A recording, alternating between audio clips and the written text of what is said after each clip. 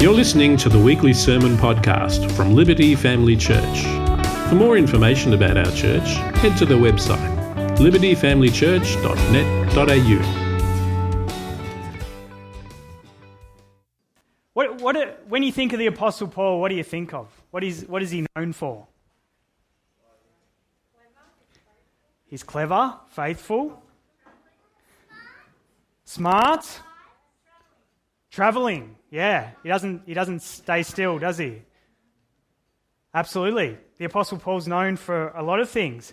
One of the things, if you read any of the Apostles' epistles or letters, is that you will see pretty well every letter starts with this overflow of almost gushing thanksgiving for people and praise to God. If you read any of the Pauline letters, you will see that. He's offering prayers for the people. He's offering thanksgiving for the people that he's writing to. And yeah, quite lengthy. Some of them, you almost need to take a deep breath about halfway through. They're that long, you know. He's just going and going and going. Well, interestingly, all of Paul's letters do this except for Galatians. Except for Galatians. Paul's letter to the church in Galatia is different. It does contain a greeting. So there's a greeting there at the start, but not a normal Paul greeting. It's short, it's pretty straight, just like my little before. And his tone to the Galatians is very much firm. It almost comes across as being quite angry at times. And in his letter, Paul sternly addresses some core things of the Christian faith, things that the Galatians or anyone who wants to follow Jesus today, that should the Galatians or anyone fail to grasp, they'd run the risk of, as Paul says very early on in Galatians, believing in another gospel altogether. That's in Galatians 1:6. The stakes are, at least in Paul's eyes, really that high. Now, over the next 2 weeks, we're going to explore this hard-hitting letter of Paul's. I'll share today, and Laura's going to share and wrap up our series next Sunday. And as always, we'll be digging deeper together and continuing this conversation in Connect groups week to week as well. So how about we pray as we open God's beautiful word and invite Holy Spirit to bring the important truths of Galatians alive to our hearts today, that we may all heed the warning of Galatians so we can all stick true to the gospel and live in freedom through Christ today. Let's pray together. Yeah, Holy Spirit, we thank you so much. Thank you that you are here with us. Thank you that you are going to move in our hearts as we are washed in your word this morning.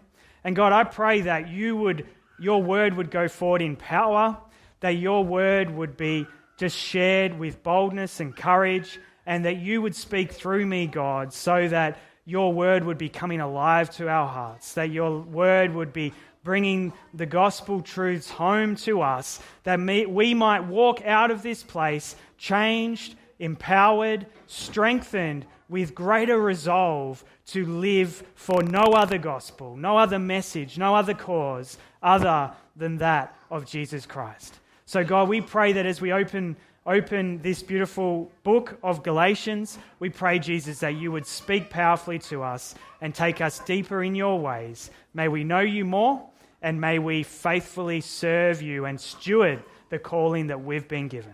So we pray this, we praise you, and we pray all of this in Jesus' mighty name.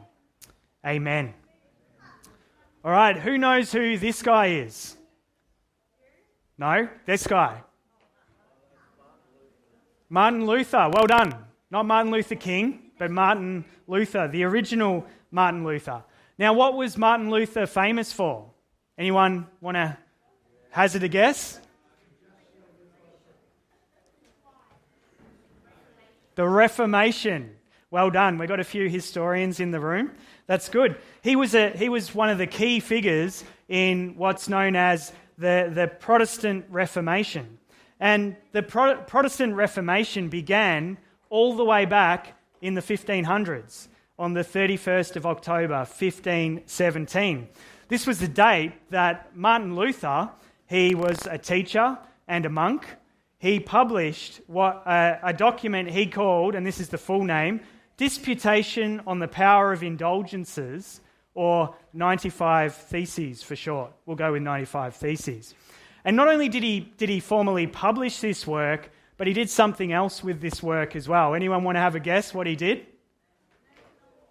Nailed it to the door of Castle Church in Wittenberg, Germany, as a statement, as a declaration in addressing some things. So why did he do it? Anyone want to have a guess?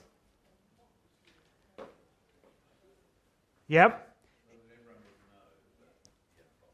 Yeah, so everyone would know we had a problem. We just jump on Facebook if we want to let someone know we've got a problem.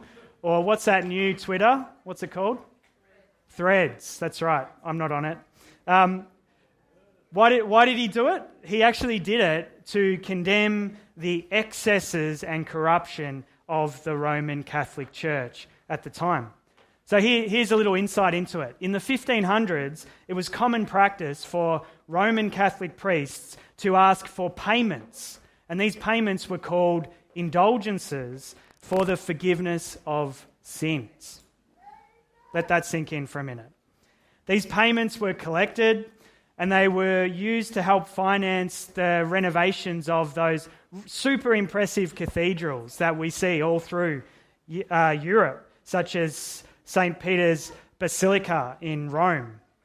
And while the sale of indulgences had been banned in Wittenberg, many church members of where Martin Luther was, they still committed to travel great distances to other geographical locations to purchase them, and then they would return and claim to Luther that because of their payments, they no longer had to repent for their sins. So this was going on historically. Now, it's called 95 Theses for a reason. This is just one of the issues Luther had with what was going on in the church at the time. Now, as you can imagine, what happens when you might point out something to a big, powerful thing? Doesn't go down well, does it? Often doesn't go down well. You know, the old thing of having avenues for whistleblowers in the army or something to call out things. What happens to the whistleblower? They get shafted.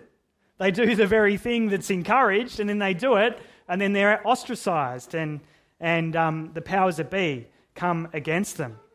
So what happened was a copy of Luther's writings made their way all the way to Rome, and efforts started to get him to recant his writings. So they thought, look, if we can get him to just go against all the 95 things he's written about, that'll be easier for us.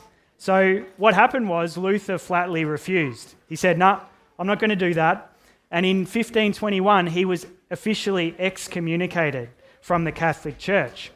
And in the same year, Luther, in discussions with the Holy Roman Emperor, Charles V of Germany, he again refused to recant his writings. He's pretty bold, isn't he? No to the church in Rome, no to the emperor. I'm not going to do that. And then the emperor issued a famous edict. Can anyone remember from history what that edict was called? The Edict of Worms, correct. And declaring this edict was like a judgment that went out throughout all the lands, declaring Luther to be a heretic and an outlaw. And get this, listen to this, it gave permission for anyone who wanted to kill him without consequence. That is some, mess with the powers that be, that's what you get. But here's the thing, God was with Luther. God was with Luther because he wanted to see changes come about in the church as well. And interestingly enough, there was a prince, Prince Frederick III, who he had actually banned the sale of indulgences in Wittenberg, and so he was a very influential backer of Luther, and he actually protected him from getting killed, basically. And under his protection, Luther began translating the Bible into German, a task that took him 10 years to complete. Now, all of Luther's efforts eventually resulted in a bit of a standoff between high-ranking officials in each German state. Will we enforce the Edict of Worms? Will we basically go with our allegiance to the emperor and what he says? Or will we refuse and maintain our allegiance to God? And many regions rightly refused to enforce the emperor's edict. And all of these people back then in Germany became known as Protestants. And this name eventually became used to describe anyone, not only people in Germany, but all around the world who believed that the church should be reformed. And if we fast forward to today, we got Luther to thank that we're even here, that we're even able to have God's word in our own language. That's not just in Latin, it's not just in other, in our own dialect, that's been translated into however many languages all over the globe, and we have Luther to thank. That the Bible is not just for people in positions of power, but it's freely distributed through commoners as well, and any of us can freely open and read God's word for ourselves. Praise God for mighty, bold, faithful servants such as Martin Luther. Now, you might be thinking, well, that's great. I thought I was done with history because I've finished school or uni a while ago, but why are you sharing all of this today? Why share all this about Martin Luther? Well, it's because Paul's letter to the Galatians played a key role in the Reformation movement. Galatians was central to the Reformation. Martin Luther, in a set of lectures he published on Galatians, writes these words in 1535. He says, "We have taken it upon ourselves in the Lord's name to lecture on this epistle of Paul to the Galatians once more. This is not because we want to teach something new or unknown, for by the grace of God, Paul is now very well known to you. But it is because, as I often warn you, there is a clear and present danger that the devil may take away from us the pure doctrine of faith and may substitute for it the doctrines of works and of human traditions." Now that is a great way to summarize Galatians, and I want to suggest that is just as much relevant for us living today as well. This gets to the heart of what Paul's concern was for the churches in Galatia at the time. But not only should it serve as a warning and encouragement to them, but this highlights how it should warn and encourage us today too. Like the Galatians, we can very easily move away from trusting in the pure doctrine of faith to one shaped by human traditions and doctrines of works too. And so all of this backstory kind of gives you a bit of an insight into why Paul comes across in the tone that he's got. Why at times you might read and think, ooh, there's almost a little bit of anger there. Like, what's going on? Because as Paul's seen, everything is at stake here. Everything is on the line. It's really that serious. He's so serious and he's so invested in what he's saying that unlike his other letters where, he has a scribe writing down the majority of his teachings so that he can just share and someone tries to follow along, at the end of Galatians, in Galatians 6:11, he actually grabs the pen and starts writing it down himself. He's like that invested. He's that passionate about the message that he's getting across. Galatians 6:11, he says, "See with what large letters I am writing to you with my own hand." Like he's invested. This message is so important to Paul, and it should be so important to us as well. So you might, if you're not familiar with Galatians, maybe you're seeking spiritual truth, you've never heard of Galatians, this book, let me share with you a little bit of a background about what was happening in Galatia back then.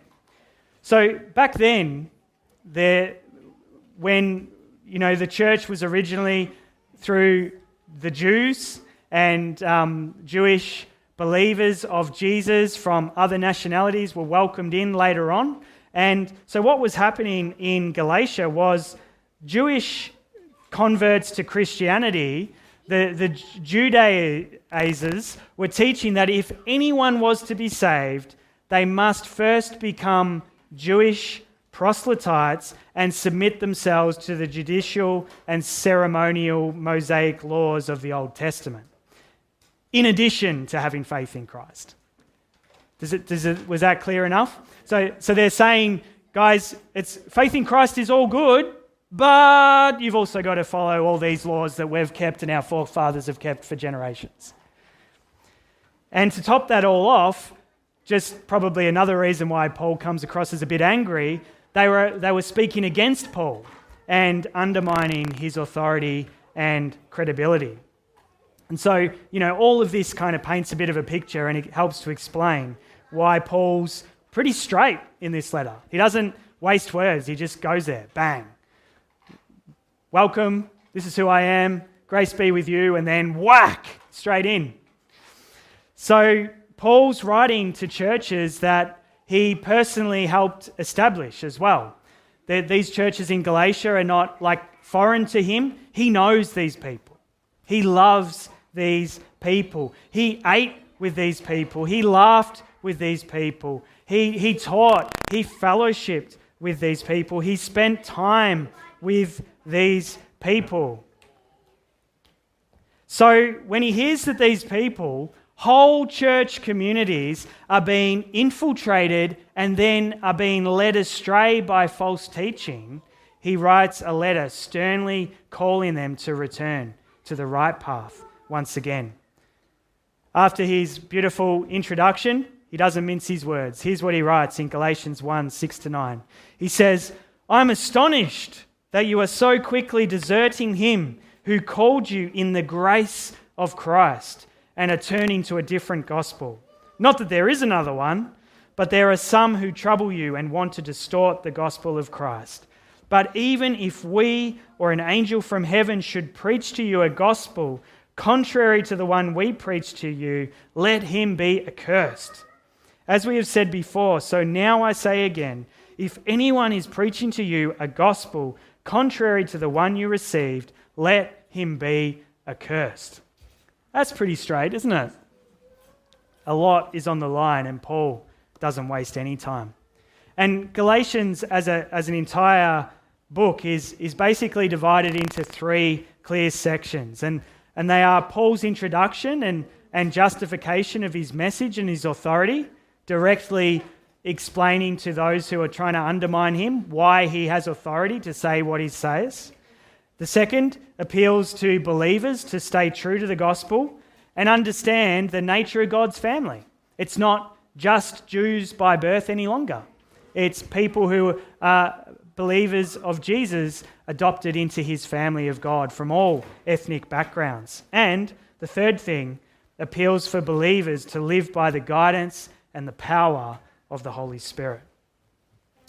And so after expressing his astonishment that they're turning away from the only gospel, Paul then shares why his message is true and why he is worth listening to. He shares about how he's been called personally by Jesus to share the gospel. He shares about the divine encounter he had with the Lord. And he explains the message that he's sharing and has shared with them is the very same message that has been accepted by the apostles. So he's kind of putting these building blocks in place. Guys, I have authority.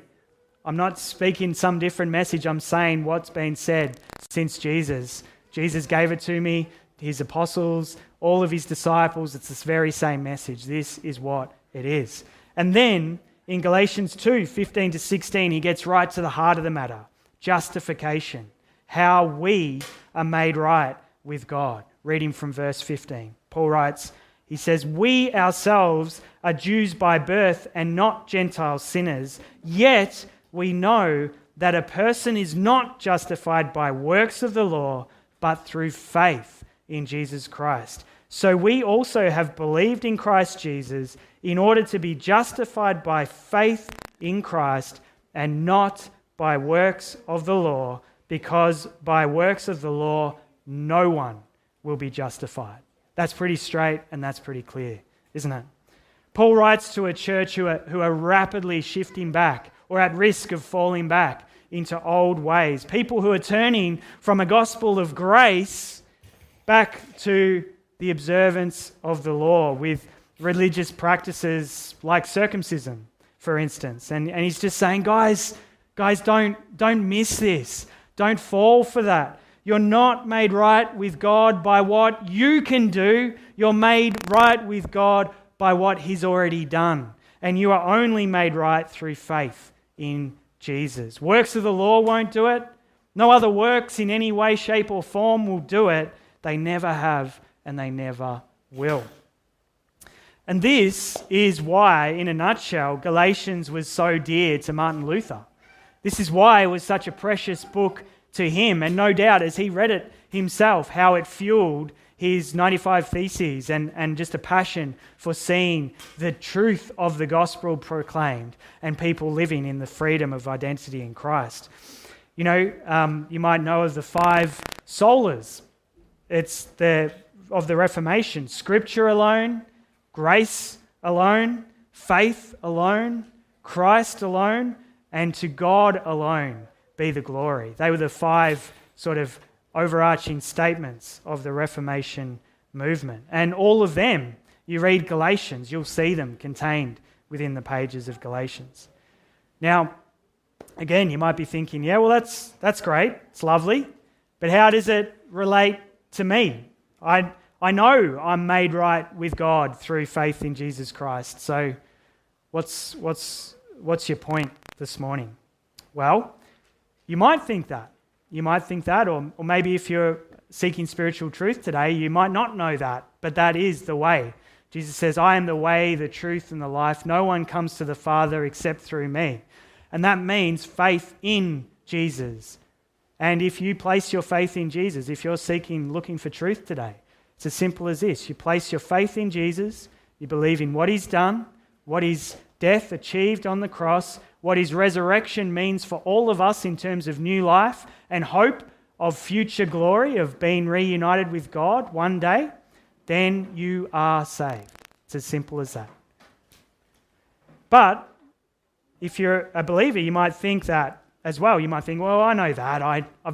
I've done it for 50 years. I know that. I've walked that walk. I know that full well. Well, you might well think that. And I know from chatting with lots of people and from chatting with plenty of other pastors too, that while most people in churches say that they do, they hear that and they go, oh yeah, absolutely. That's what I believe. No doubt about it. A whole lot of people, a whole lot of us subscribe to a Jesus and Christianity. A Jesus and Christianity. You know, you probably don't even consciously think about it as you go about your day-to-day life. But if you dug deep down into your heart, into your core motivations, the very things that drive what you do, what you value, what you prioritize, you know, what fuels your behaviors, you might actually discover that you're doing certain things all in the name of God to, in your mind, without even realizing it perhaps, hopefully somehow earn God's favor. Somehow earn your standing with God, even earn your salvation. Now, I remember one time in particular, it was at one of our local pastors' gatherings. We have monthly gatherings as ministers in town together and have coffee, pray for one another, our churches, God to move in the valley, those sort of things. And I remember one time I was chatting with one of the other pastors, and he had just come from spending time with an elderly man who was very loosely associated with his denominational church. This man was near death. He was absolutely in his last days, and my friend had gone to just spend some time with him, to pray with him, to encourage him as that day approached. And I'll never forget the look on my pastor friend's face as he explained what this man had said to him. My friend was just, as you do, was chatting with him, was hearing stories of his life, was asking him about family, different things, and after some time turned the conversation to God and things of a spiritual nature and eternal rewards, and just asked him to describe how he was looking forward to those things, taking hold of them, being in a place that doesn't have the burdens that we all experience in this life of sickness and suffering and all sorts of things. And this man looked my friend in the face and he said, well, Pastor, look, I think I've lived a pretty decent life. I think I'm a pretty good person. I really hope that I've done enough for God. And a bit taken aback, my friend was. My friend started to just unpack it a little bit more and like, well, you've grown up in the church, you've been associated with this over many years, and the Bible teaches how it's about faith in Jesus Christ. It's the key, and because of what Jesus' work's done, God's declared us righteous. Our state before God the Father is now through Jesus perfect. Once again, we are restored to relationship, all through our placing our faith in Jesus Christ. And the man looked at him, sharing that, and he just sort of shrugged and said, well, I don't know about all of that. I guess I'll find out if I've done enough before too long. Friends, if that isn't a tragic tale, I don't know what is. This is a man in his late 80s who has lived his entire life right up until his dying days, never having actually grasped the gospel. He did not understand it. And because he didn't understand that, because he didn't understand that it's not through his works or what he could do that he could be in right relationship with God, but only through faith in what Jesus has done, he didn't possess the deep, abiding peace that comes with that as well. And so he was at the end of his days and he didn't have assurance of salvation. He genuinely did not know, what was going to happen, what was to come. And even in hearing the gospel presented to him, he didn't even know if he believed that was going to be enough. Like, that is absolutely tragic. And my pastor friend, he very soberly reflected afterwards. He said, I just don't honestly know in my heart of hearts if that man's even saved. Isn't that tragic?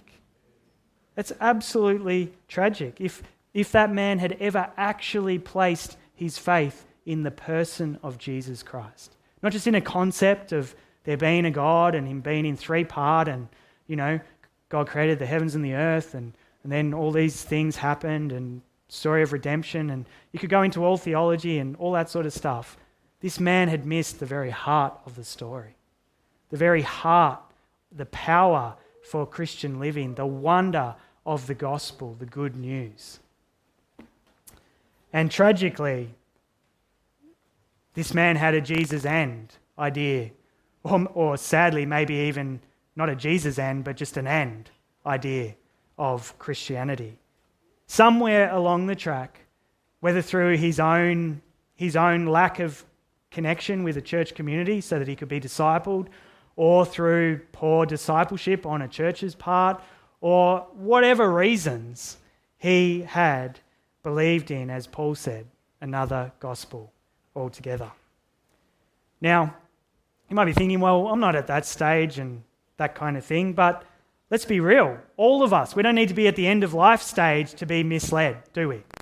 We can easily be misled in any stage of life. We can all too easily fall into a Jesus and walk as Christians, thinking we need to do things in order to win God's favour or approval without saying it as such, without even verbalising it or even cognitively thinking it.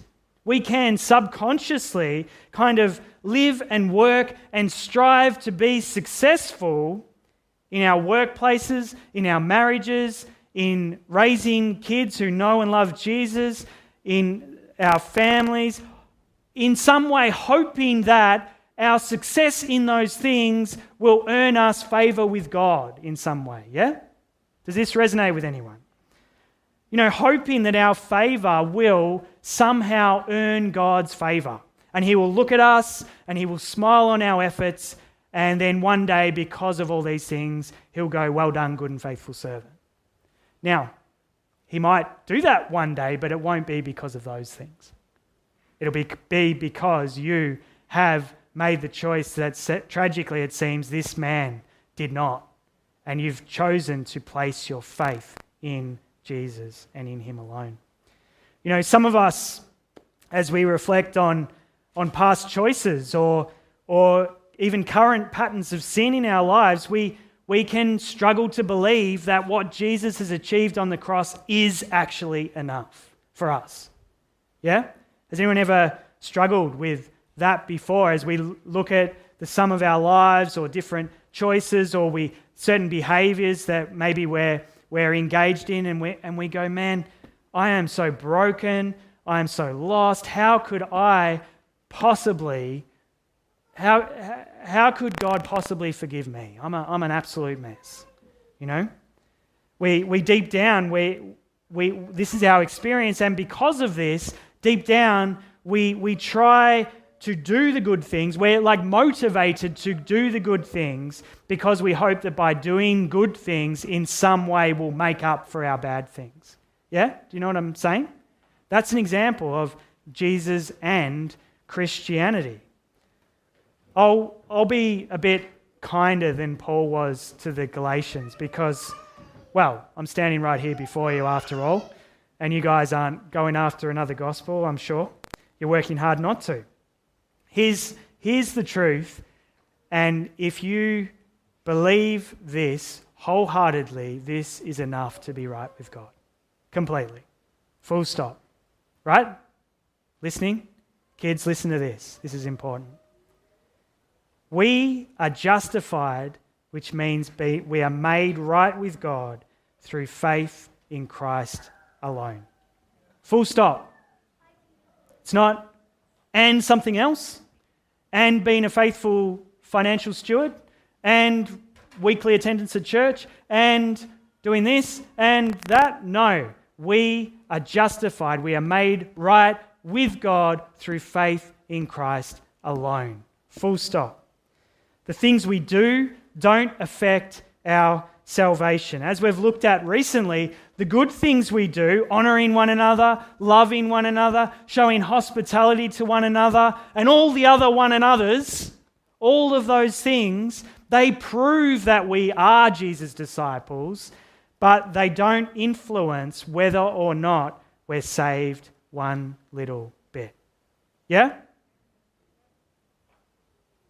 Even the things we look at as being the worst of sins, our own personal worst sins, when we're sitting just in our own thoughts and maybe reflecting on different choices over the journey and maybe with a tinge of regret at different things and the impact of different things in our lives, even those things, they can't separate us from the love of Jesus Christ. They can't take our salvation because our salvation is through faith in Christ alone. We are saved through faith in Jesus Christ alone and nothing else. Full stop.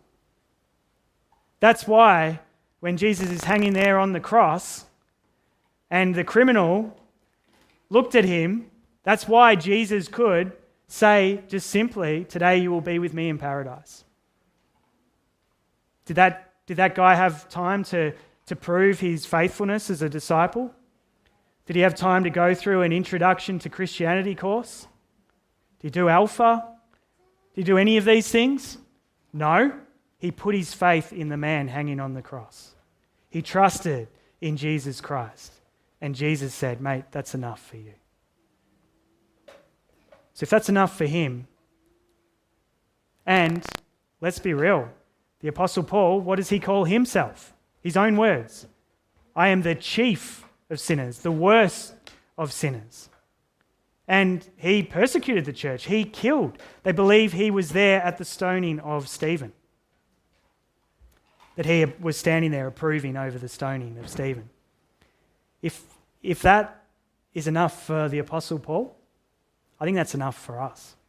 I think that's actually enough for any, let's just go there, for any murderer, for any rapist, for anyone who truly repents and places their faith in Jesus. That's enough. That's enough. And friends, this is the good news of the gospel. This is the wonder of the gospel. This is why I have always and always will be harping on about the wonder of the gospel. This because it's a cause of celebration, not just once, but a cause of ongoing celebration. And this is something that we need to and will need to, until Jesus' return, remind ourselves of over and over and over again, because we love thinking that it's on us to do things, don't we? Everything in life. You know, what's a good example?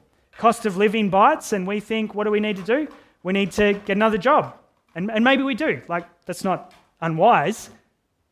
But have we been searching for a second job all the while neglecting to ask our Father in heaven to provide for our daily needs? We're pretty good at thinking we need to do it when maybe we actually just need to ask and see that He won't supply our every need. You know what I'm saying? This is something we need to remind ourselves of over and over again. And this is why the Apostle Paul went so hard and straight with the churches in Galatia. This is why Martin Luther treasured Paul's letter to the Galatians like he did. This truth is central to our faith. It's a truth that's worth remembering, defending, and it's a very truth that leads us to embracing true freedom in Christ. Because, friends, if we don't believe this, we can't embrace the freedom that Christ offers, because we'll always be bound.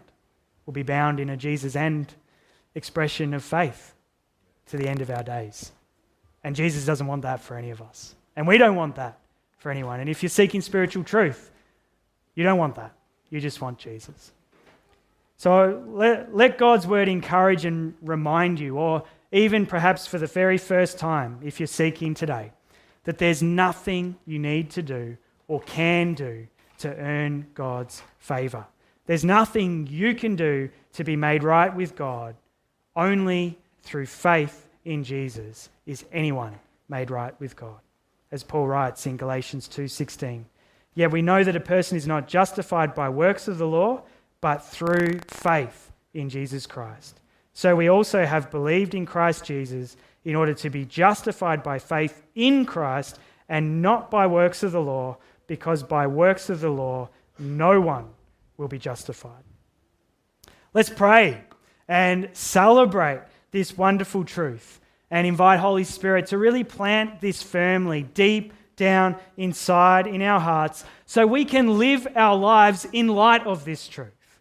The gospel is not just something we've believed in once. The gospel is the very fuel. It's like the wind in our sails to live life for Jesus.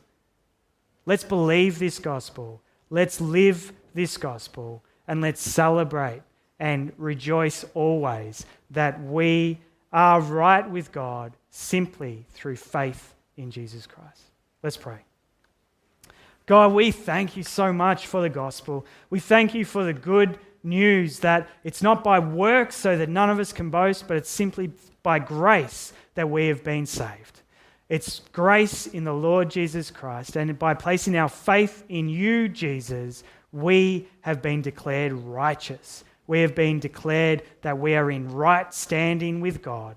When you, God, when you look on us, you don't just see us we are in a natural sense with conflicting desires and haphazard energy for following you and worshipping you.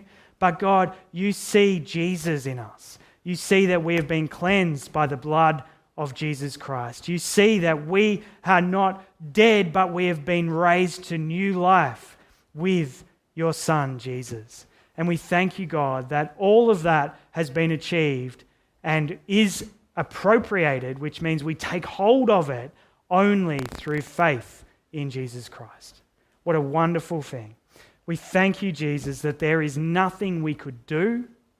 There is nothing we could do to make you love us more. There is nothing that we could do to secure our salvation more than just the simple reality of having our faith placed firmly in Jesus Christ.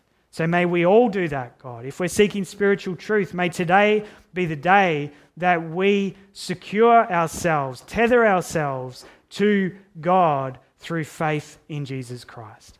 May today be the day where we embrace freedom through Christ as we hear for the very first time the gospel and receive the gospel and then go out in the power of the gospel. And for those of us, Lord, who have been Christian for a while, we pray that we might have this truth firmly planted in our hearts and that might be causing all the good fruits of good works and praise and all the one another's to be shown as acts of worship in response to what you've done.